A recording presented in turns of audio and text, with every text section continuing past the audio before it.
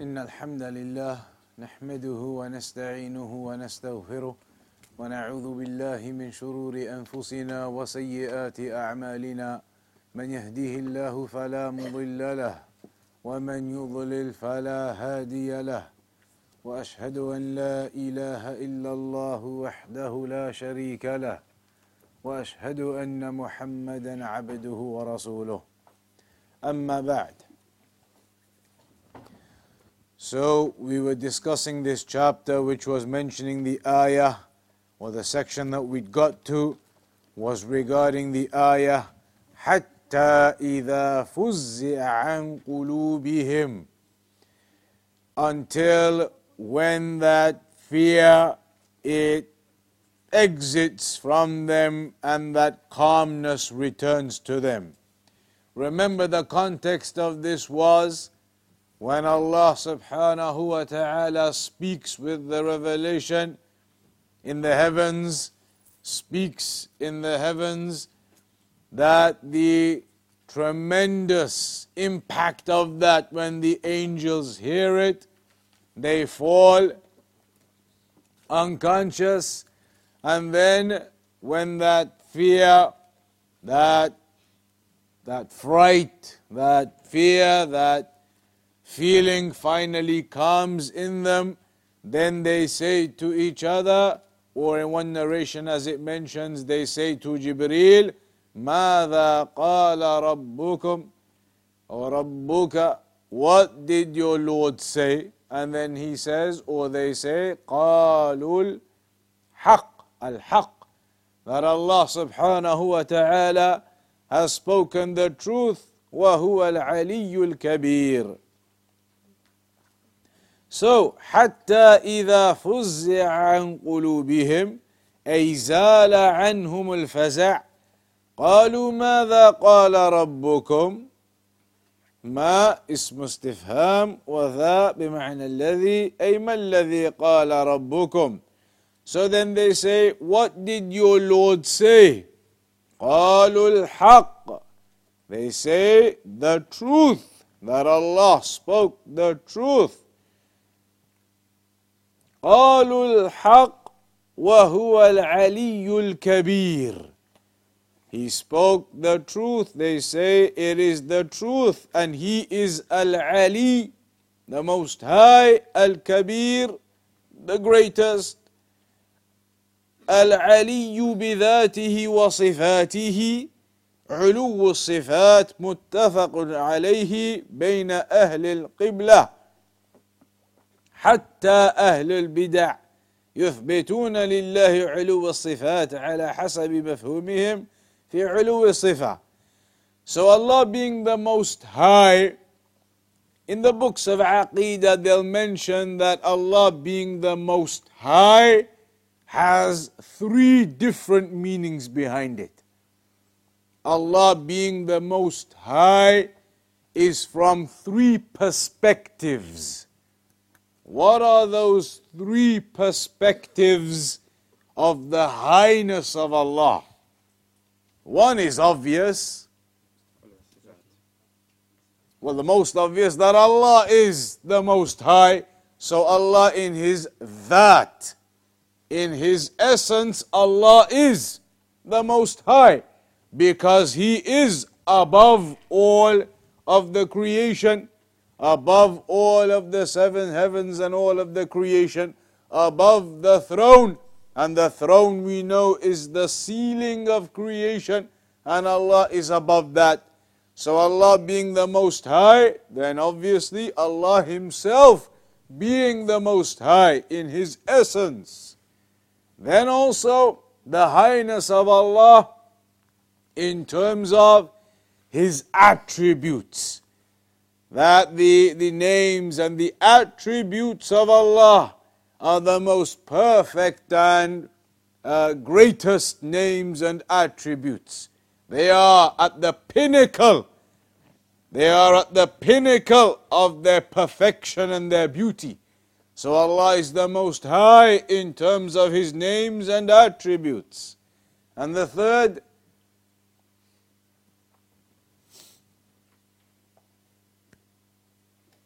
The third,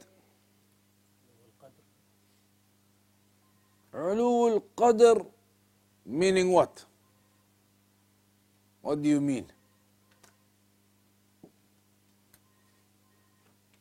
They have another word sometimes they use. Maybe that's the meaning you're saying as well.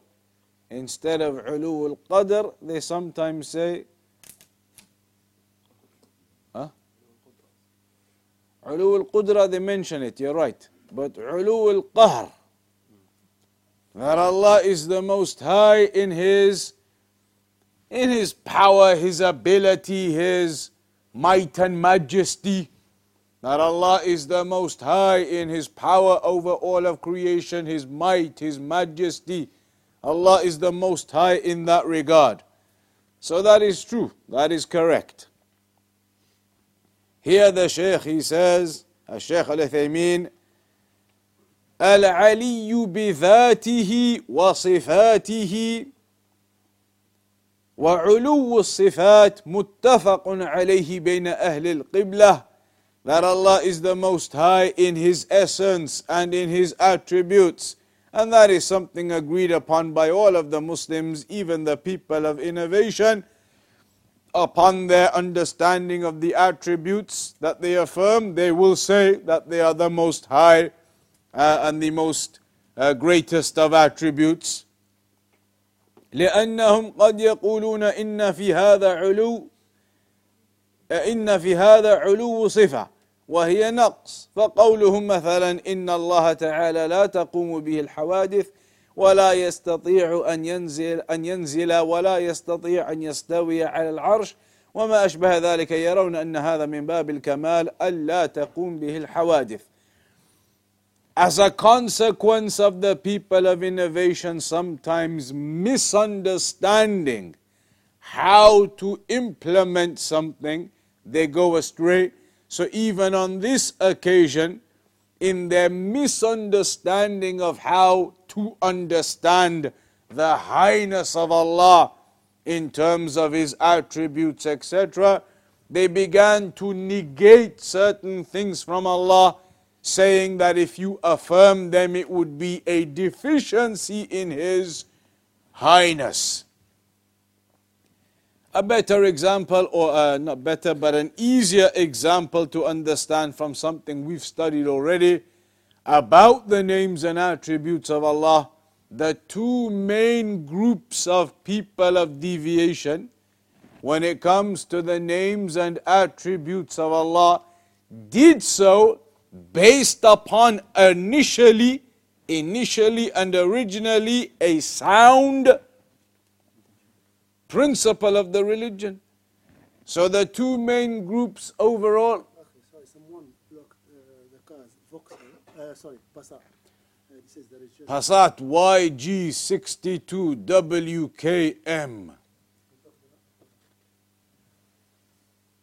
Where are you? YG62WKM. Okay. Anybody? No takers here? So if the sisters are aware, a Passat, huh? Passat YG62WKM. That needs to be moved, it's blocking the car park.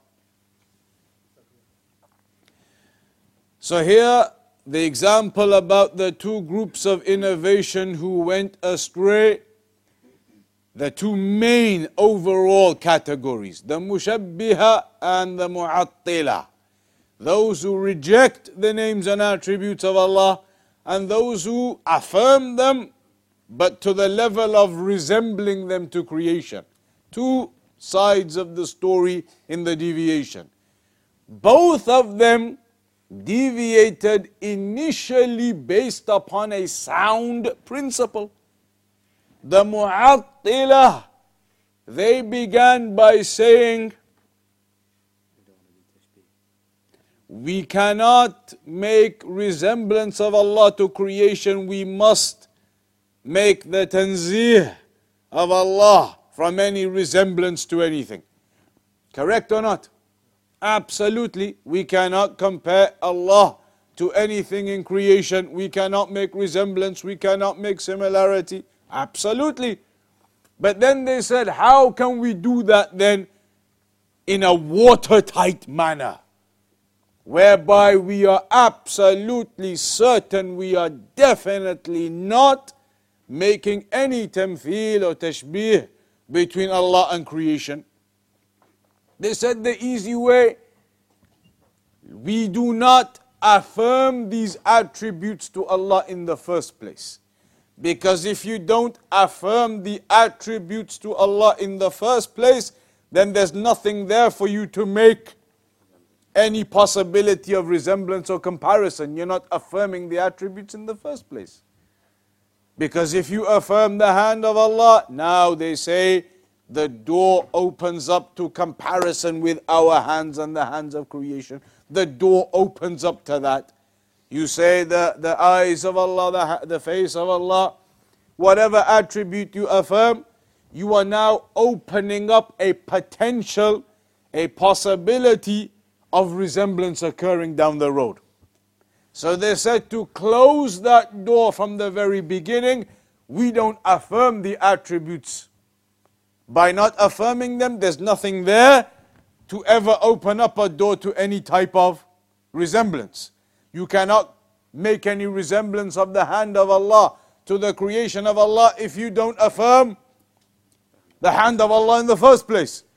So, upon the principle of saying we cannot compare Allah to creation, they took it so far, to such an extreme, they said the only way we can make that watertight is by rejecting the attributes. That way there is no door left to be opened.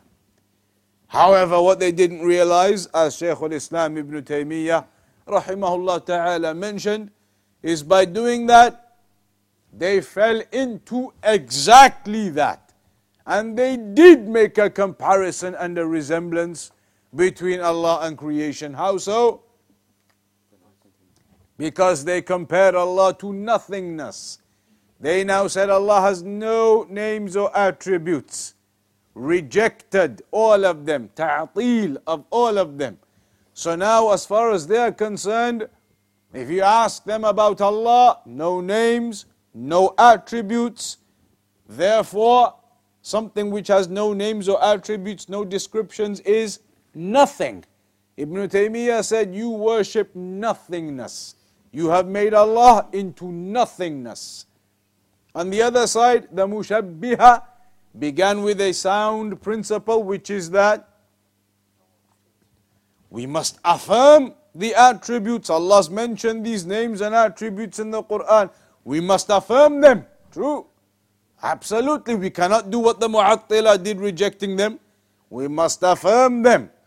But they took their level of affirmation from that sound principle to start with to such a level whereby they began making resemblances in their affirmation, saying that Allah would only address us with things that we can understand. If Allah mentions these attributes of hands and eyes and face, then it must be in a way that we can comprehend. So they took it to the level of comprehension whereby they began imagining and comparing to creation. So that was examples of how the people of innovation may begin with something sound, but then they deviate, not recognizing how and where the limits are in understanding those principles, those qawa'id. And that is similar to what you may call the different types of innovation, because innovation, you could say, is two types in one categorization of it. You have innovation which is innovation from the very basis. Bid'ah asliyah. Innovation from the very basis. Something completely brand new just made up into the religion as an act of worship. Non-existent, no basis to it. Innovation.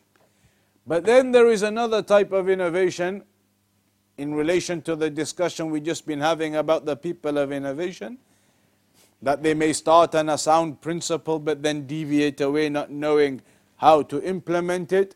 What is the second type of innovation known as? Bid'ah shar'iyyah. MashaAllah. So they call it bid'ah idafiyah, whereby you start off with something that does have a basis. It is established. For example, dhikr. You may have a certain dua that is proven in the sunnah that you're supposed to make this dua. A certain type of dhikr that is mentioned in the sunnah, authentic, you're supposed to do this dhikr.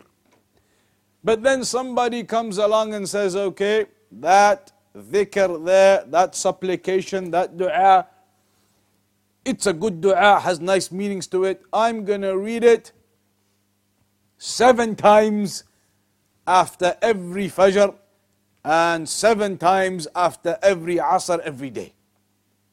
He has now taken something with a basis and has now specified it to a number, specified it to a time.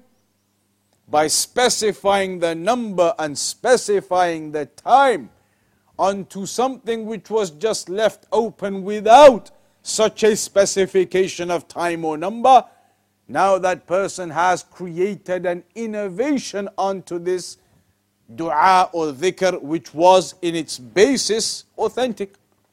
But it wasn't authentic to do it 7 times. It wasn't authentic that it's after every fajr and every asr. Those times weren't established. Those numbers weren't established. You've made up those times and numbers yourself. The dua, that's authentic. It's in the sunnah. When you do it, how many times you do it, you've made all that up. So that is an additional bid'ah, as they say.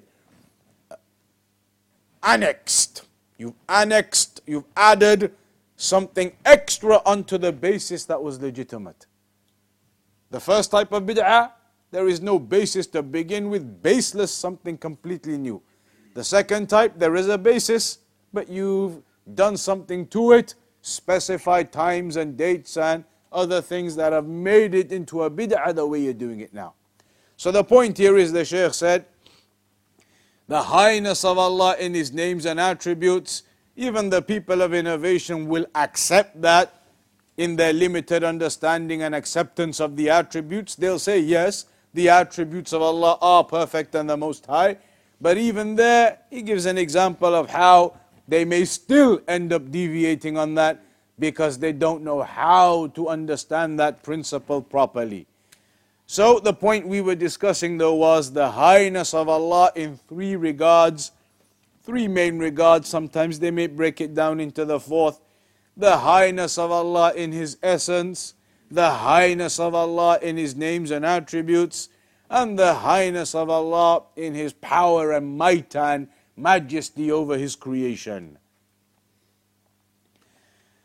So then, he mentions, أما علو الذات فإنه عند السلف فقط. أما أهل التحريف والتعطيل أو أهل الحلول فلا. Allah being the Most High in His essence, that Allah is above the creation, that is with the Salaf, Ahlul Sunnah. But as for the people of distortion and rejection, and the people of Al-Hulul, who are the people of Al-Hulul, they are the ones who believe basically that Allah is basically present in every time and space. Allah is present everywhere. The basic concept of fi kulli makan. That Allah is everywhere. In every entity, in every essence, Allah is everywhere. So this is the belief of some of the people of innovation. The Sufiyya, they have this type of belief, wahdatul wujud, that the creation and the creator, they are all one entity. They are all one entity. Wahdatul wujud. The creator and the creation, all one entity. But then as Shaykh al-Islam Ibn Taymiyyah said as well, for those who believe that Allah is everywhere, في كل مكان, Shaykh al-Islam said, ask them, what do you say about, for example, the toilets? What do you say about the rubbish dumps, the garbage, the bins? What do you say about this dirty place, that dirty place, all these dirty places? What do you say? You could even say about some of these streets over here. What do you say about these places? Then they're going to start saying, okay, that's an exemption, that's an exemption, okay, that's an exemption, that's an exemption, that. Then Shaykh al-Islam said, you could sit there and make 1,000,000 exemptions from this earth. How many dirty places on this earth? Rubbish dumps, this, that, the other. You're going to sit there making 1,000,000 exemptions. 1,000,000 exemptions. What's happened to Allah is every place now. Every place except 1,000,000 places. He said, your aqidah is all wrong. What is this? Allah is in every place, but then now you have to make so many exemptions. There's hardly any point you saying Allah is in every place in your aqidah. Then on top of that as well, there's many others. We've discussed this before in detail anyway. Those people who claim that Allah is everywhere. This is just a basic thing. When they claim that Allah is everywhere, the scholars, they say, logically, in your mind, there are 3 levels. Either somebody is below you, or somebody is equal to you, or somebody is above you. Somebody below you in any human nature of any culture, is that dignity and respect and honor, or is that something recognized across the cultures of the world generally, that this is degrading and below? That's what it is. So could you ever say that Allah is in that position? Impossible. How can you? Equal. Could you ever say that Allah is equal to you where you are? Allah is everywhere, they say. So equal to you on your level. Can you say you, this miskeen creation, are on an equal level with Allah? Impossible again. How can you say that? The only possibility, even simply intellectually, is that your Creator must be above you. How can you say your Creator is below you or even equal to you? Miskeen creation. Surely your Lord is above you. Clear. Then on top of that, these people who say Allah is everywhere, they say the correct aqidah, Allah is everywhere. You guys are wrong, you Salafi say this, that, the other, Allah is above. Allah is everywhere. When they make dua, where do they put their hands when they're making dua? They say Allah is everywhere. The aqidah, Allah is everywhere. But every single one of them, when they make dua, their hands go only one direction. Allah is everywhere, then why do they not make dua down to the left here, angled up that way, 45 degrees this way? Every time when they make dua, the dua is up. There's no dua here, behind your back. Allah is everywhere. The dua is in one direction. So the reality is, as is the aqidah of Ahlul Sunnah, that Allah is above the creation, separate and distinct from this creation. Ba'in, separate and distinct from this creation. So then it says, قال جل ذكره من ذا الذي يشفع عنده إلا بإذنه. Who is it that can intercede with Allah except with His permission? This topic of intercession, is it legitimate or not? Intercession, is it legitimate or not? It's legitimate. Intercession is legitimate, going to the graves and calling upon the dead. So now it's not legitimate. Not that type. So intercession, we spoke briefly before, it means to double up. Somebody is speaking on your behalf. Intermediary, middleman. Is that concept legitimate Islamically? Can you have a middleman, an intermediary, an intercession? Yes, with the conditions. No, if it's without the conditions. From the conditions of the shafa'a muthbata, the intercession that is established and proven in the Quran, how many conditions are there? 2? 3? Anybody want to say 4? 2, what are 2 then?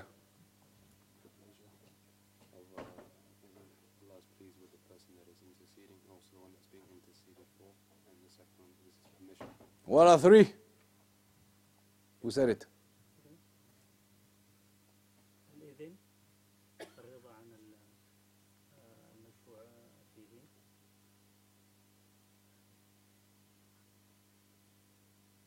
الثالث الرضا عن الشافع. The shafi' wal mashfu'. So it's 2, it's 3, it's the same thing. That there must be the idhn, the permission of Allah.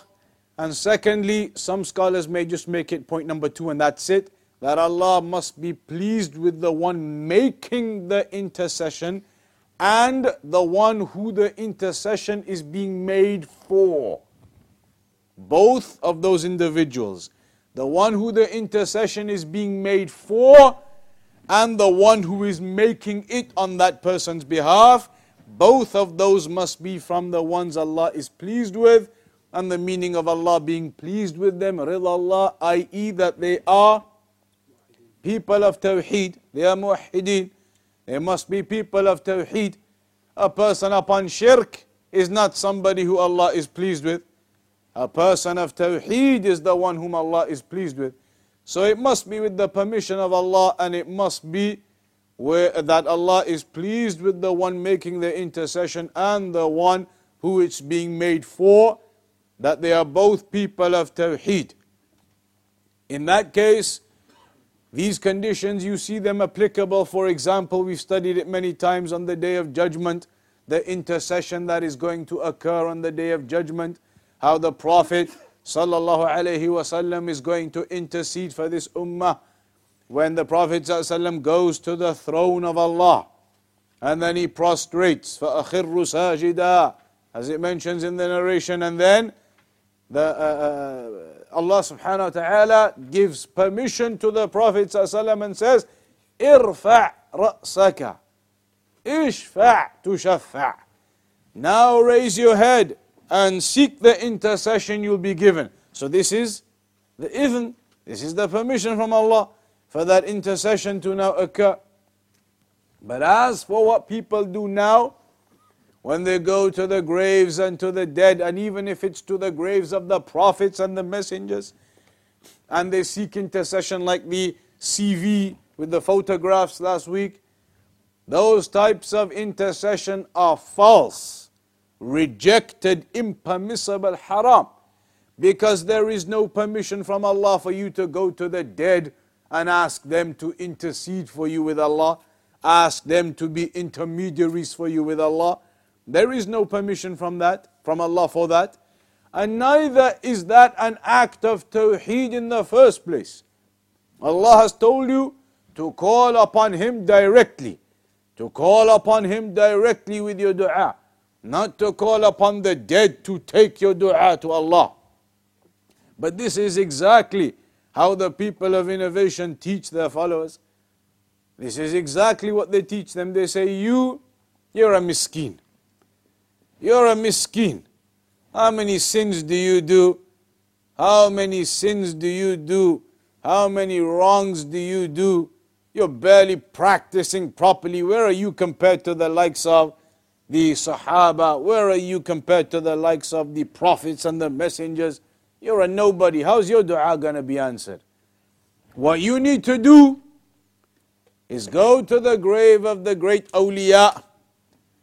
Go to their graves, or when you're in Medina, go to the grave of the Prophet Muhammad sallallahu alaihi wasallam, and make your dua asking these awliya or these prophets, whoever's grave you're at, asking them to take your dua to Allah. That way, there's a chance of it being answered if they take your dua for you to Allah. You make your dua, miskin like you, how's your dua going to be answered? You have to go via these great awliya. They take your dua to Allah, then it will be answered. That's what they tell them. And that's what they believe. And that is exactly what the mushrikun at the time of the Prophet sallallahu alaihi wasallam used to believe and do. They used to believe that these idols of ours are just going to bring us closer to Allah. We ask them, they are intermediaries between us and Allah. So that is a false aqidah, and that is the false intercession. That is not acceptable, and it is shirk. Then, وقال مسروق عن ابن مسعود إذا تكلم الله بالوحي, when Allah speaks with the revelation, سمع أهل السماوات شيئا, the inhabitants of the heavens hear something.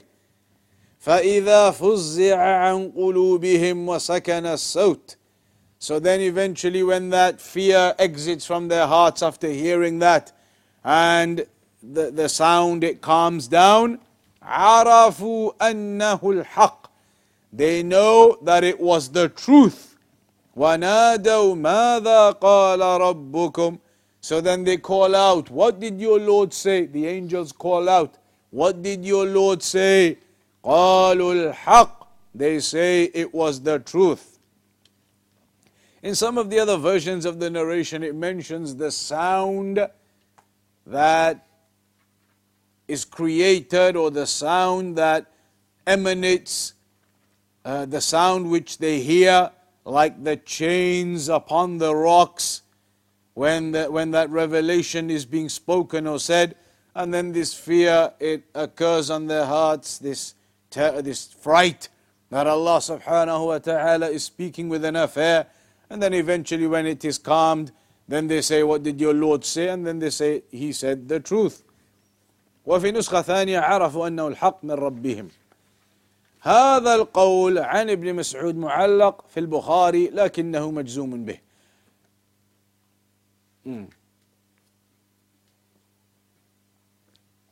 Then قوله قال سمعت النبي صلى الله عليه وسلم يقول يحشر الله العباد فيناديهم بصوت يسمعه من بعد كما يسمعه من قرب أنا الملك أنا الديان. Remember, all of these evidences and everything we're discussing, it is an affirmation of, what was the chapter heading? The speech of Allah, and that the speech of Allah is with sound and letters that are heard and understood. That was the context of our discussion here. The context of the discussion regarding the speech of Allah, that it is with letters and sounds that are heard. So there, it was to say that the angels hear, they hear that speech of Allah, they hear that sound when Allah speaks with the revelation. Here another one, another evidence, that when Allah resurrects His servants, then He calls out to them with a voice that those who are far hear it just like those who are close. Allah calls out to them with a voice, and those who are at a distance hear it just as those who are close by hear it. So again, this clear affirmation that Allah speaks with that sound that is heard, that voice that is heard. هذا الحديث هو الحديث المشهور الذي ارتحل له جابر بن عبد الله مسيرة شهر. This narration is the famous narration where when you look at in the chapters of الرحلة في طلب العلم, traveling for the sake of knowledge. In the books, when they talk about the chapters of traveling for the sake of knowledge, as they used to do in the times of the Salaf and the scholars after that, all throughout history up until our day now, traveling for knowledge. It is known and it is mentioned regarding talabul ilm that the methodology was, firstly, you would seek knowledge from the most, they used to say, the most qualified and superior individual of your balad, as they would say, your land. Firstly, this was their methodology. This was the methodology of the Salaf and the Imams in seeking knowledge. From a young age, first priority was go to the most qualified in your land, in your area, and seek knowledge from him. Then after that came the stage of traveling out to other lands, to other mashayikh. So then they would go out and they would travel to distant lands and sit with the mashayikh of those lands and learn from them. Then travel out to another land and sit with the mashayikh of those lands and learn from them. So initially from the scholars of their own land and the most superior of them, and then after that going to the scholars of the other lands. They would travel.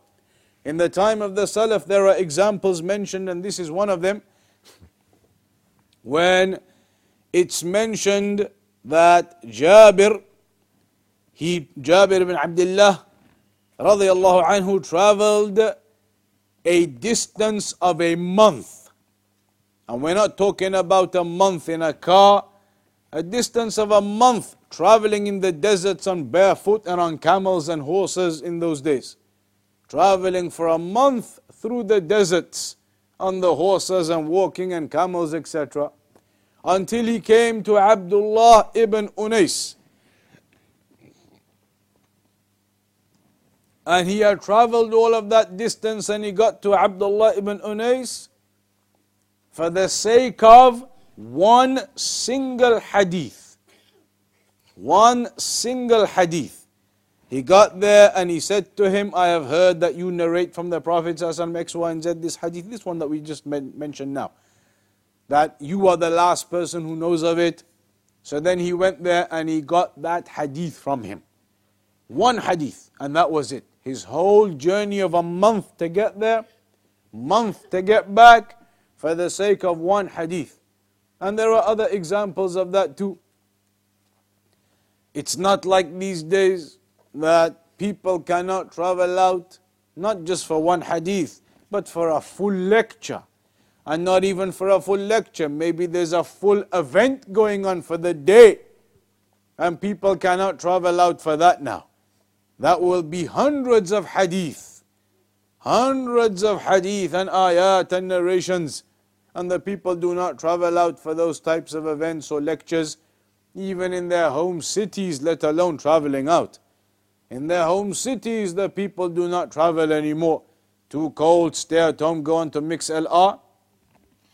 Shaykh Zayd, rahimahullah ta'ala, he mentioned, if somebody is genuinely unable to physically go and attend the classes, genuinely unable, for some reason, whatever reason, cannot get to the class physically, then of course you can listen online, and it is hoped you will get the same reward as the one physically sitting in the class attending. That is for the one who sincerely, genuinely couldn't make it. Not laziness, couldn't be bothered, whatever else. He wanted to, but something genuinely stopped him. He wanted to, prepared and ready, he goes outside, and then he sees somebody has stolen his tires off his car, like they used to in the olden days. So now he's stuck. He can't get anybody else to pick him up, nothing happening. Stuck, genuinely cannot make it, no public transport at that time, whatever. So now he listens online. Shaykh Zayd said, inshaAllah, he gets the reward of the one physically in the class. And we know about all of those narrations of the virtues of the ones who attend these gatherings of knowledge, and how the tranquility descends upon them, the mercy of Allah upon them, the angels cover them, all of those things that are mentioned about the virtues of the gatherings of knowledge. Insha'Allah, the one genuinely who couldn't make it, genuinely was prevented from being able to come, and so they had to, by no choice, forced to listen only online, then insha'Allah, Shaykh Zayd said they get the same reward of being there in person. But as for the people who are lazy and can't be bothered, so they only listen online, then they are missing out. It's a big deficiency for those who are able to come but they choose to stay at home and listen online. If you're able to come, you're able to travel, then you should do so. People, they travel around for their worldly affairs. Maybe a person travels 30 miles every day to work and back. Maybe every week 200 miles just getting to work and back. Maybe a family wants to go shopping and it's got to be a particular supermarket to get those particular organic goods and everything else. So they travel 5 miles to the other side of their city to that supermarket. 5 miles there, 5 miles back. 10 miles to pick up those few organic bits and bobs that your local supermarket doesn't have.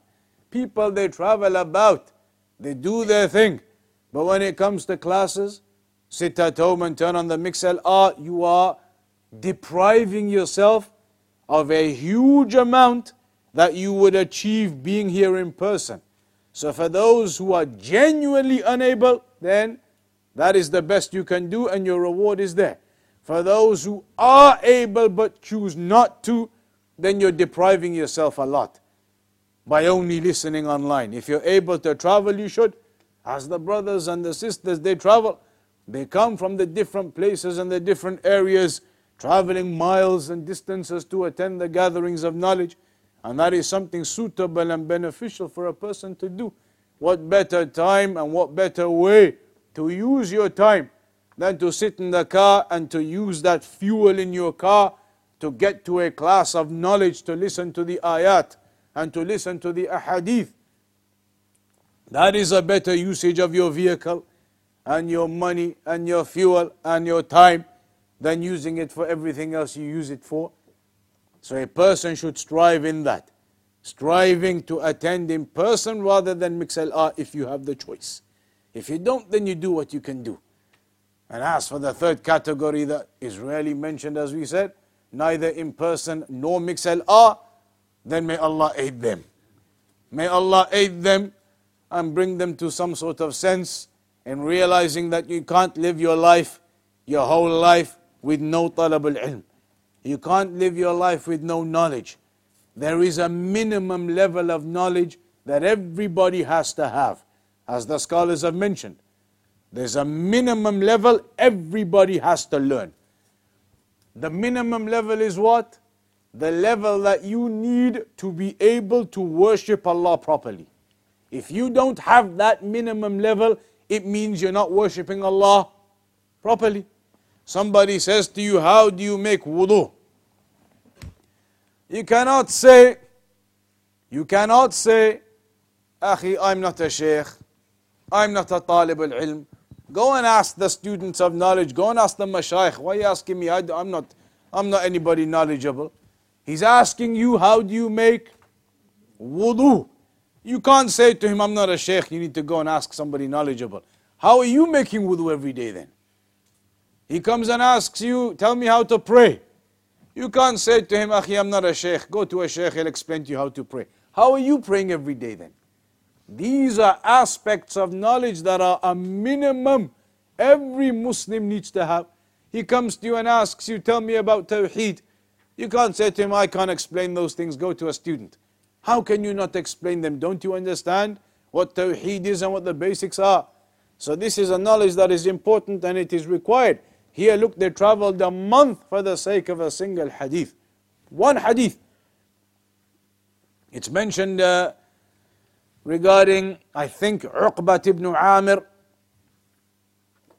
that he was in Mecca and he discovered when he grew old that his wife that he was married to, he and his wife, and I think it was Uqbat ibn Amir, you'll have to double check, that he and his wife, both of them had been breastfed by the same nanny when they were younger. Of course, if you've both been breastfed by the same woman, then you are not allowed to marry each other. They had married not knowing that both of them when they were young had been breastfed by the same woman, by the same nanny.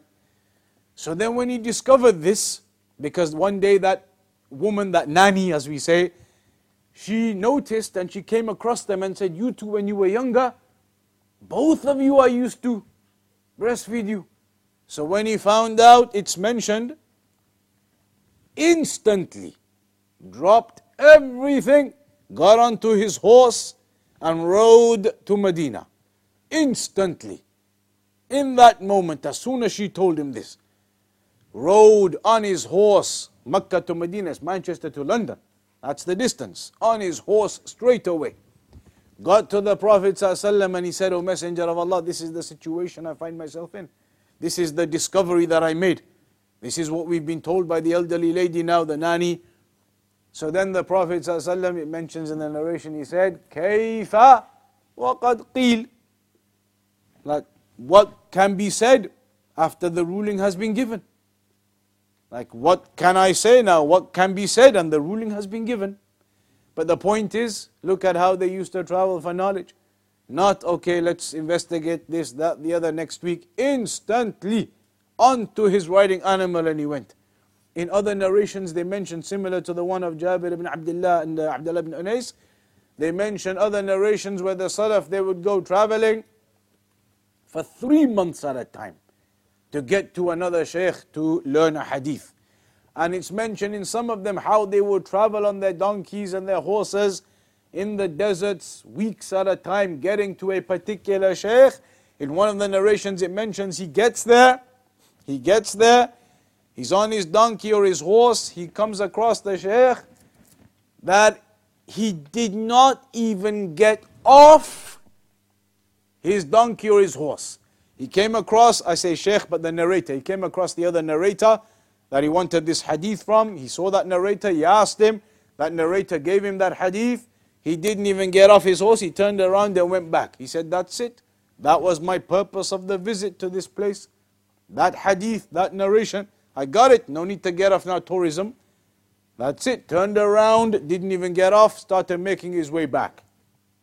When you read the biographies of the scholars, mentions in many of their biographies when they used to travel out for Hajj and Umrah. You remember in those days, you'll know how it used to be. Hajj and Umrah 1,000 years ago.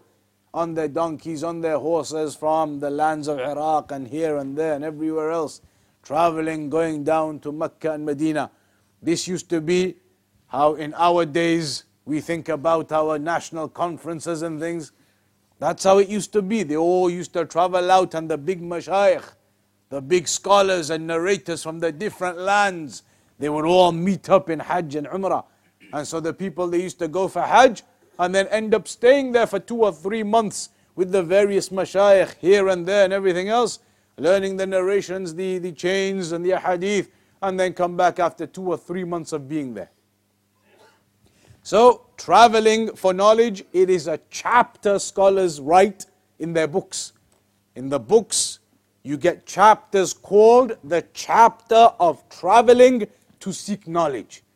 So, that was mentioned here with this hadith that Allah, when He raises up the people on that day and He calls out to them with a voice, that those who are far hear it just as those who are near. That this hadith was the example of Jabir traveling for a month to get that narration.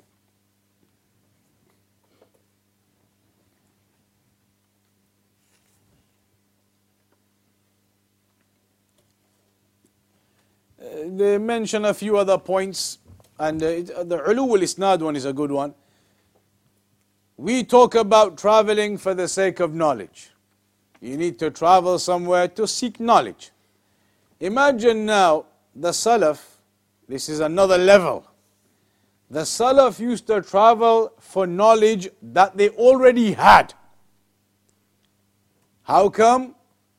Because in the olden days, in those days, the chain of narration was very important.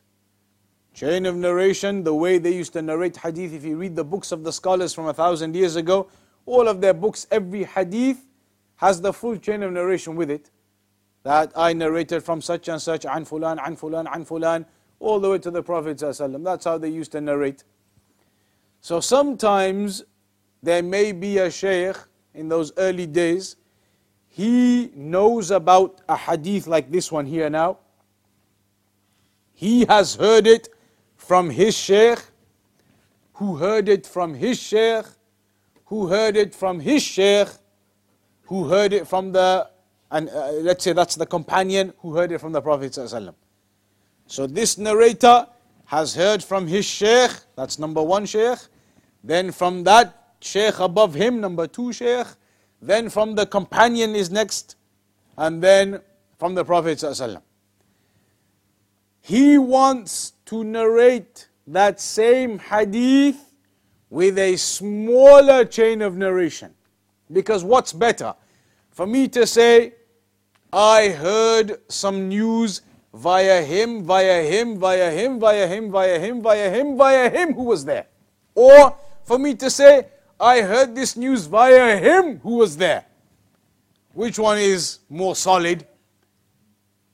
For me to go right to the source or via him, only two people to the source of the one who saw it, rather than 10 people to the source of the one who saw it. So that's what they wanted to do. They wanted to have their hadith with the shortest chains of narration. So if they knew a hadith via 4 people to the Prophet ﷺ, but then they heard there's a shaykh alive somewhere still, who is higher up on the chain, he narrates directly from the companion from the Prophet ﷺ. So if they can get to that shaykh and hear the hadith from him, it'll just be the shaykh, then the tabi'i, then the companion, then the Prophet. So there'll be just 3 people between him, or 2 people between him and the Prophet ﷺ, as opposed to 4 people between him and the Prophet ﷺ for the same exact hadith. They would go traveling for the sake of being able to meet that shaykh and get the hadith from there, so that it would be a more direct chain of narration. They would travel for those reasons. Nowadays, when we compare, like we said, let alone that, knowledge that people don't even have in the first place, they don't travel for. Let alone the Salaf traveling for knowledge that they already had, just to make it even better the way that they had it. So it's an important chapter, it's a good chapter to look into. When you read about the Salaf and their biographies and how they used to travel for knowledge, they have that famous narration about one of them, either from the Salaf or the Imams just soon after the time of the Salaf. They give an example of a man, a student of knowledge. He was seeking knowledge and everything, and like we said, they used to seek knowledge from the scholars of their lands and then travel out, etc. And one of the other things that used to occur, which was much more rare, but maybe a scholar from another land might happen to be visiting your land for some reason. And that was much more rare, but maybe sometimes. They say on this occasion there was this student of knowledge, and he got married. Mentions in that biography, he got married. When he got married, on his day of marriage, the day he got married, that day news came to him that such and such big scholar from such and such a land is coming over close by to their land somewhere. So it's mentioned in that story in one of the biographies that he said to his wife of a few hours now, he said to her, my apologies, but I'm going to have to leave you tonight, I'm tied up. So he had to leave that night of the marriage, that day he's just married, and he said to his wife, such and such a scholar is coming, I have to go. And he left her, and he mentions, she's the one writing it in the biography or in the poem or something. She says, he left me in tears to go to the sheikh on the day of the marriage. But this is how they were. When it comes to knowledge, there is no messing around. There is no shortcomings with that knowledge. We've done those examples of Umar ibn al-Khattab. He used to be the shepherd at one time. Him and his neighbor looking after the sheep. Now the people do easy jobs sitting in the office in AC, everything else. Or working with the sheep, and they used to take turns, him and his neighbor, so that they could carry on going and sitting with the Prophet ﷺ. So a person needs to focus on that. Needs to focus on this issue of knowledge and the importance of gaining it for yourselves and your families. And do not be from those who don't seem to realize the importance of it. Or those, and it happens everywhere, all over the place, and it's something which is not unusual to any particular place. How brothers, they may be at a stage where they are striving, and then stages come when they disappear, and they are no longer attending gatherings, no longer attending classes. Happens everywhere, but it's something that you need to work on amongst yourselves.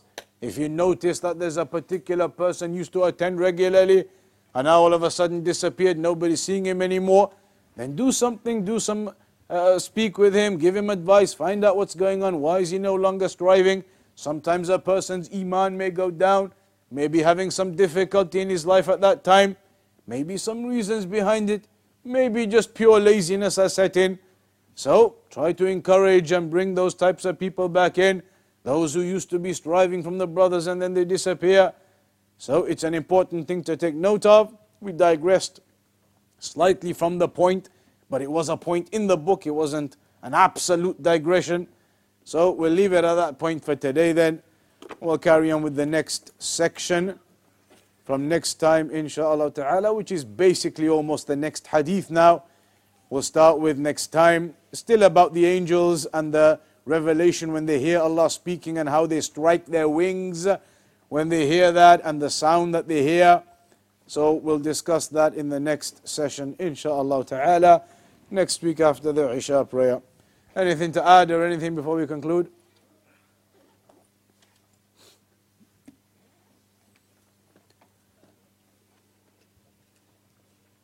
In that case, next week then after Isha. وصلى الله على نبينا محمد وعلى آله وصحبه أجمعين.